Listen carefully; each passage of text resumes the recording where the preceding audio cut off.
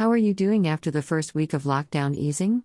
It's been the Easter school holidays here and I've taken the week off work in order to be with my daughter E, so I'm writing this sitting in the market square, waiting for her to come out of dancing class. It's a warm day and the atmosphere in town is bright and cheerful.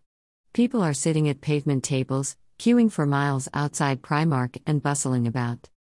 One of the things I've been conscious of in the last year is the lack of stimulation when it comes to writing. Others have spoken of a lack of focus during lockdown and that we need the interaction in order to write, keep the juices flowing.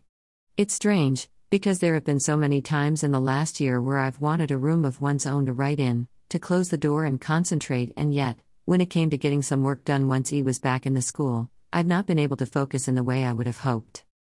Sitting here, I can hear general chatter, skateboarders practicing jumps and moves, the passing of trams and the cooing of horny pigeons. It provides a writing stimulation that simply hasn't been there for so long. I sat and wrote a tortured 1,500 words this week while E did some baking in the kitchen. At times, there was a whole 5 minutes max between interruptions. In many ways, I really envy those people who tell you that you have to fit writing into wherever you are, that they can grab 5 minutes at the kitchen table or wherever. In that time, if I can manage to remember what I'm trying to say, I'm doing really well. At my best I can manage 2,000 words max in a good session, but at the moment that seems a massive target. A silent, sterile atmosphere is a struggle too. Maggie O'Farrell said on Desert Island Discs recently that she has to write in absolute silence and that even a machinery hum is too much. I couldn't do that. I like the comforting companionship of a ticking clock at the very least. Thank goodness then, for YouTubers and ASMR guys. My most productive periods come when I'm without interruptions but soundtracked by YouTube videos of coffee shop sounds.